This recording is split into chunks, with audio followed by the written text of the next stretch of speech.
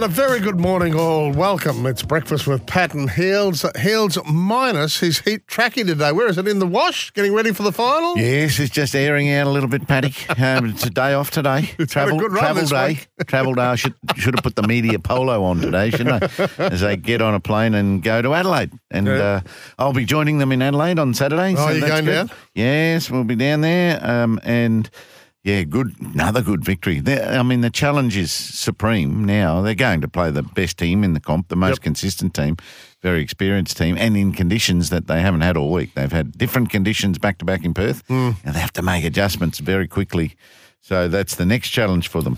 Just looking at, I had 5 points on how to beat Perth yesterday, written down, and we'll see how many ticks they got, eh? Mm-hmm. We didn't get around to talking about it because we were talking about the Sports Star Awards, which is on tonight. Yes. The first one is Wacker bowling length. Nofke, being our coach, perfect. He played there, coached there, and now he's coaching the Heat. Got it right. Tick. Their length is great. The superstars, the Scorchers superstars need to be contained. Make sure their big shots early are risky ones. So that's Mooney, Devine, tick. Thanks, Mrs. Marsh. Well, Siva Brunt was their best with 36. Siva Brunt, what a player. Of 27. So 36 of 27 is the best they could muster. So that's another tick. That's in the number 2 tick. Number 3, she's getting carried away, Mrs. Marsh. Number 3 is the Scorchers' batting confidence might be a bit low. The recent scores of 104, 124 and 116 might mean we can get on top of them. Yep, tick. 4, back foot batting. Our back foot batting, the cut shot, the pull shot, placement of such shots and don't overhit. Oh, very good. I haven't seen Grace Harris bat this well yet in her career. She is in great control, yet the power is fine and the risks are down. So I think I thought the Perth Scorchers bowled quite poorly at the top when the ball was new, and we capitalised very well. Mrs. Marsh? Thank you. And then catching and run-out chances, our fielding, our spark in the field. I think vaguely remember we dropped one, but generally improving. It continues, and we'll keep it going. And then pressure put on Alana King there, bowler. She got 3 for 30, and we couldn't really get on top of her. But I won't put that in there, Mrs. Marsh. Just our catching and fielding, a little bit of improvement. Well, it was great because they strangled them again. So they set 5 for 197, which was a WBBL finals record. As you mentioned, the Harris girls, sensational. Grace with 54 of 33. Laura with 24 of 11. You'd like them to be a little more flexible with Laura when it comes to the power hitting. More aggressive, yeah. Maybe we lose a wicket mid-innings, get her in. Get her in. Why do we wait to her to be a finisher when we limit the balls she might face? She can make 100 or 50. Yeah. And yet if we put her in the 16th over, she's not getting that many balls. Yep, exactly right. And so Perth never really looked like it, despite this vaunted batting lineup, which includes Mooney and Sophie Devine and Siva Brunt. Perth Scorchers 8 for 130. Heat win by 67 runs. They've gone back-to-back in Perth in the final series, and they've been dominant. They hit the road today. They head to Adelaide. They play the Adelaide Strikers for the title on Saturday night. And Heels, the chair, is going to be there with them. Yeah, we'll be down there. So that's good. I thought you were about to talk over Mrs. Marsh there. Well, I didn't think we didn't get that last tick. We weren't going to give the last tick, were we? She's up on the monitor now, Grace, and playing with great control and no less power than normal. So really, really good. But we'll have a look at the Adelaide tomorrow. I'll look at the Adelaide team for us, eh? They've got the top 5 bats are very, very good. Yeah. And then they've got Megan Shute, Talia McGrath, Amanda Jade Wellington, Gemma Barsby, all in great form with the ball. So they're going to take some beating, but let's see how good they are. Yeah, Georgia Vole was very, very impressive last night. 4 for 19 off 4, but they now head to Adelaide, and they've got a little unfinished business with the Adelaide team. Definitely. I think it's always a great match-up when we come up against them. I think we're 1-1 this year. It'll be a great final come, what day is it? Saturday. So, it'll be great to get down there. I think they'll have a full house crowd at Adelaide Oval, so it'll be an awesome atmosphere, and hopefully we can knock them over one more time. Let's have a listen to Georgia Heels on the 3 games in such a tight space of time and the fact that Adelaide has had nothing this week. They were sitting there watching TV last night. I think that's why we do all the fitness work we do in the pre-season. I think it won't bother us too much. I think it's great that we've actually carried some momentum, to be honest. I think it's probably done us good And, having the week off Adelaide, they might, it'll probably be good for us to come in with a bit of momentum. But, I'm looking forward to it. So what's your thoughts on that? We come in hot. There's no doubt about that. We've dominated the two finals that we've had to play. Effectively, they had different names, but they were both elimination finals, and we've gone really, really well. We now come in hot, and we go to the Strikers, who you admit have been the best team in the comp this year, and we play on their dunghill. My concern is that the conditions are so different. So we're coming in hot on different conditions. And Georgia Vole, 4 for 19, as you say, her off-spinner thrived on the bounce she got, top edges and stuff like that, and miss hits.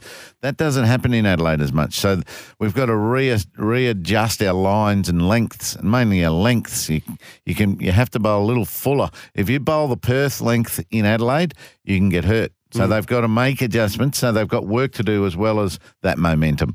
And they've just got to consider that it's 2 games in 7 days. Yeah. That's what they've played. At the end of the third game, it'll be 3 games in 7 days. But, there's technical and there's psychological pressure that they're under to get things right in Adelaide. Yeah, okay. Well, it's now, this makes it just a massive weekend for our women's stars, because the Lions, of course, play in their record 5th AFLW grand final. They play Norths at Icon Park, the old Princess Park, at 1:30 on Sunday. So we go Saturday night, Sunday, 2 big games. It's like a hot day, wouldn't we? Yeah. So Icon's sold out. Yeah, see, there was a bit of debate about this.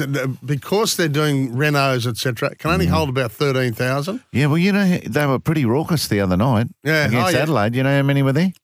What about 8,000? 5,900. Yeah, it'll be seething. There's no doubt about that. And the Lions will know they're in enemy territory, to use the old cliche. They love that. Yeah, of course they'll thrive on it. I'm looking forward to seeing that.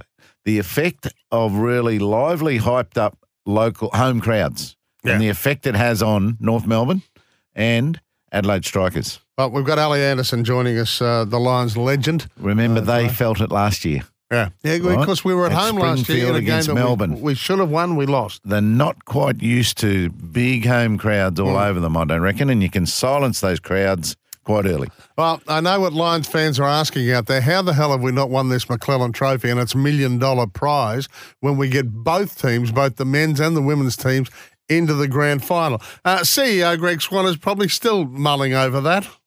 Shouldn't be the McClellan Trophy winners, should it? Making 2 grand finals? Don't bring that up. Jeez.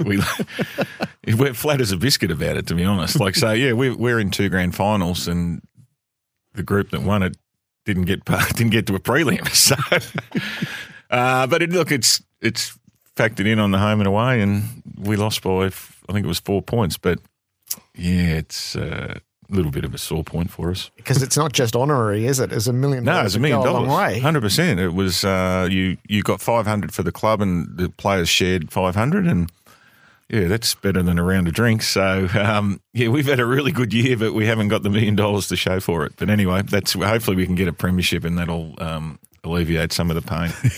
It's just a game, Greg. Doesn't sound like he's taken it that way.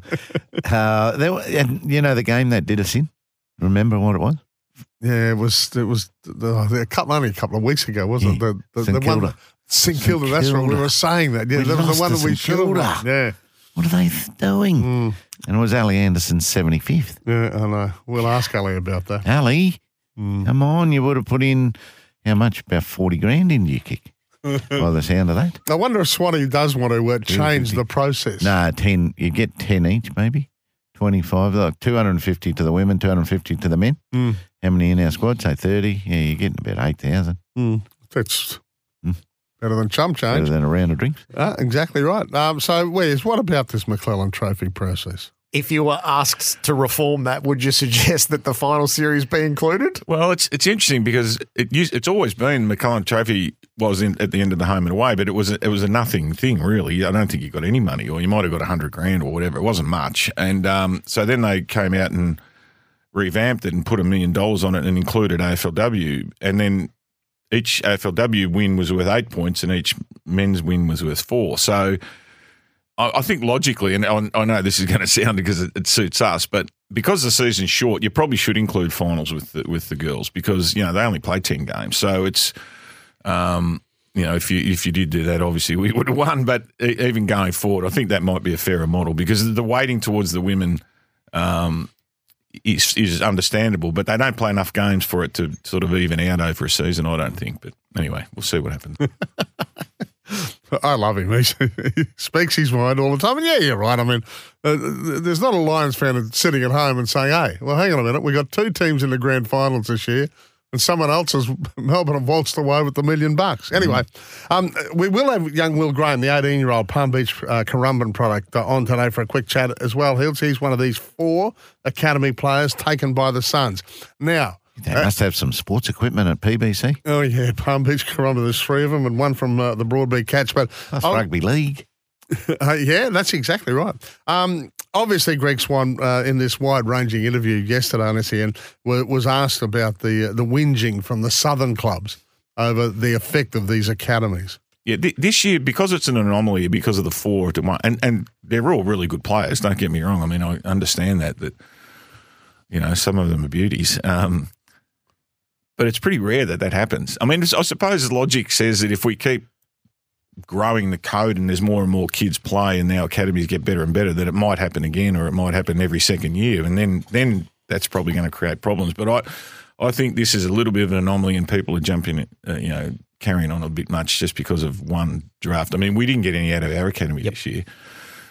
Sydney had 1, and I don't think GWS had. Oh, they might have had 1 late as well. But yeah, it wasn't a smorgasbord. I mean, just that Gold Coast had a sort of freakish year. And weirdly enough, I think 3 of the 4 of them were from the same junior club. So they would have been pretty strong in the old as they're coming through the juniors. So would it be your contention, don't change it? I'd let it run for a bit and just see, look, if it happens again or it keeps happening, then you could jump at it. But I think this is a one-off. And all clubs need to find ways of how to keep up. Yeah, well, I can't work out the draft. Vanessa's walked into the studio. I mean, it's the world's most complex thing. I've read a couple of stories this morning about how they're wanting to tinker with it and all this sort of stuff. You've got to get a life. Well, I know. Well, I'm trying to get my head around it, but I can't understand all these trades. Well, you've got to get enough points in your bank. Yeah. Points in your bank so that when people try to poach your talent, you can match their offer. Yeah. Well, you haven't got enough points, you can't do it. Would that be right, Vanessa? Well, yeah, it is about the points and everything, but I don't think a club like the Gold Coast should be penalised for having a strong academy. I mean, no, that's exactly right. No, but the other, Swanee then said they didn't get anything out of their academy. The Lions Academy, is it strong? Probably. Well, yeah, but and just didn't have the talent year. That's right. You know, and it ebbs and flows, doesn't it? So it's the clubs who have got academies, and are they all of them? I think they so. need to keep up. Yeah. They need to keep finding and identifying it's on talent. the academy. Yeah, well, Jack was saying yesterday that, some of the Melbourne ones, pretty much their academy, inviting kids from school into the club, giving them a jersey, giving them a tour, maybe shaking hands with a couple of the AFL stars and saying, we'll see you again in another year or something. Whereas these kids are invested. I mean, this young bloke that we're talking to today has been with them since he was 13. Amazing. And I mean, why wouldn't the Suns be entitled to keep the kids on the coast when they've been developed? Anyway, look, absolutely. It's beyond my simplistic Jordan Ricky's view been of the world. with the Broncos, flying over from New Zealand once a month since he's 13. Yeah. But they lose him like that, just to another offer from someone who's got more dough. Yeah. Hey, we've got a huge show today. Pete Bedell's going to join us, talk about this Kurt Capewell situation and the Warriors. Wayne Bennett's ultimatum to their big cult hero, Valence Torari, who's got too much weight on at the moment. But we'll get through that. What's happening news-wise? Okay, well, we had some doubt over the past few months as to whether the Sunshine Coast rail extension would go ahead. But the state government's come out today and said, yes, that 2032 Olympics legacy project will go ahead. It was part of that infrastructure plan for the upcoming games in Brisbane, saying it was a critical project to help bus congestion during the games. But it was under question after the federal government cut a lot of infrastructure projects. But they've had a delegation go down to Canberra saying it's all systems go. Will be a huge boost to residents on the Sunshine Coast as the population up there booms. But, lots of infrastructure projects to build and time's ticking. The Gold Coast Railway hasn't really helped the traffic, has it? Not really. So it might have helped the traffic. It might have even been worse. But you'd think it's a good project, that. We hope so, yes. Now, this has been an interesting story bubbling away about Aussie basketball player Josh Giddey. Yeah. And there has been a development today with the Newport Beach Police Department in California, confirming they are investigating an alleged relationship between him and a female minor. This dates back to a few years ago and surfaced in a social media post. But the police department say they are seeking additional information related to the allegations, pursuing all leads and evidence to obtain the facts. So they're not really giving anything away, but the post has since been deleted and Giddy remains in the starting lineup for Oklahoma City. So, yes, just a story that I think he played his second game and he got booed. Heavily by the opposition fans. So anyway, police are looking into it. We don't know yet if he has a case to answer. And look, every year music streaming giant Spotify does their year in review for each user as well as Australia and the world in general. So Spotify Wrapped has come out for this year and it reveals our trends of what we are listening to. Now, of course, Australia's most streamed artist for 2023, Taylor Swift. Right. That was followed by Drake and The Weeknd. But Taylor didn't have the most streamed track in Australia. Oh. That was this song. I can buy myself flowers, write my name in the sand. Which is, of course, Miley Cyrus. Yes. Her song Flowers. So that was our most listened to song in Australia on Spotify. The most streamed. When did Flowers come out? Do you know? I think this year. Oh, did it really? Yeah, I think around so. February. Maybe. Yeah. Yep. Oh, that sounds like an old song. Earlier in the year. Now, the most streamed Australian artist was The Wiggles. Oh. And the most streamed Australian song was actually Riptide by Vance Joy, which is an older song that kind of had a resurgence this year. Now, what about G-Flip? How big is G-Flip? Yeah, G-Flip's pretty big, but I mean, she didn't make it onto the top 3. But Did you know it was a she? Yeah. There was a story about her the other night, I think, on 60 Minutes. Yeah, okay. Yeah. So she's the pre-game entertainment at the AFLW at Grand the women's, Final. yeah. There we go. Have a look at me go. Forward to that. I know you are with all the very entertainment up business. with it. It was a sellout. So they might be after her. Yeah. It's 6:21. Thank you, Vanessa.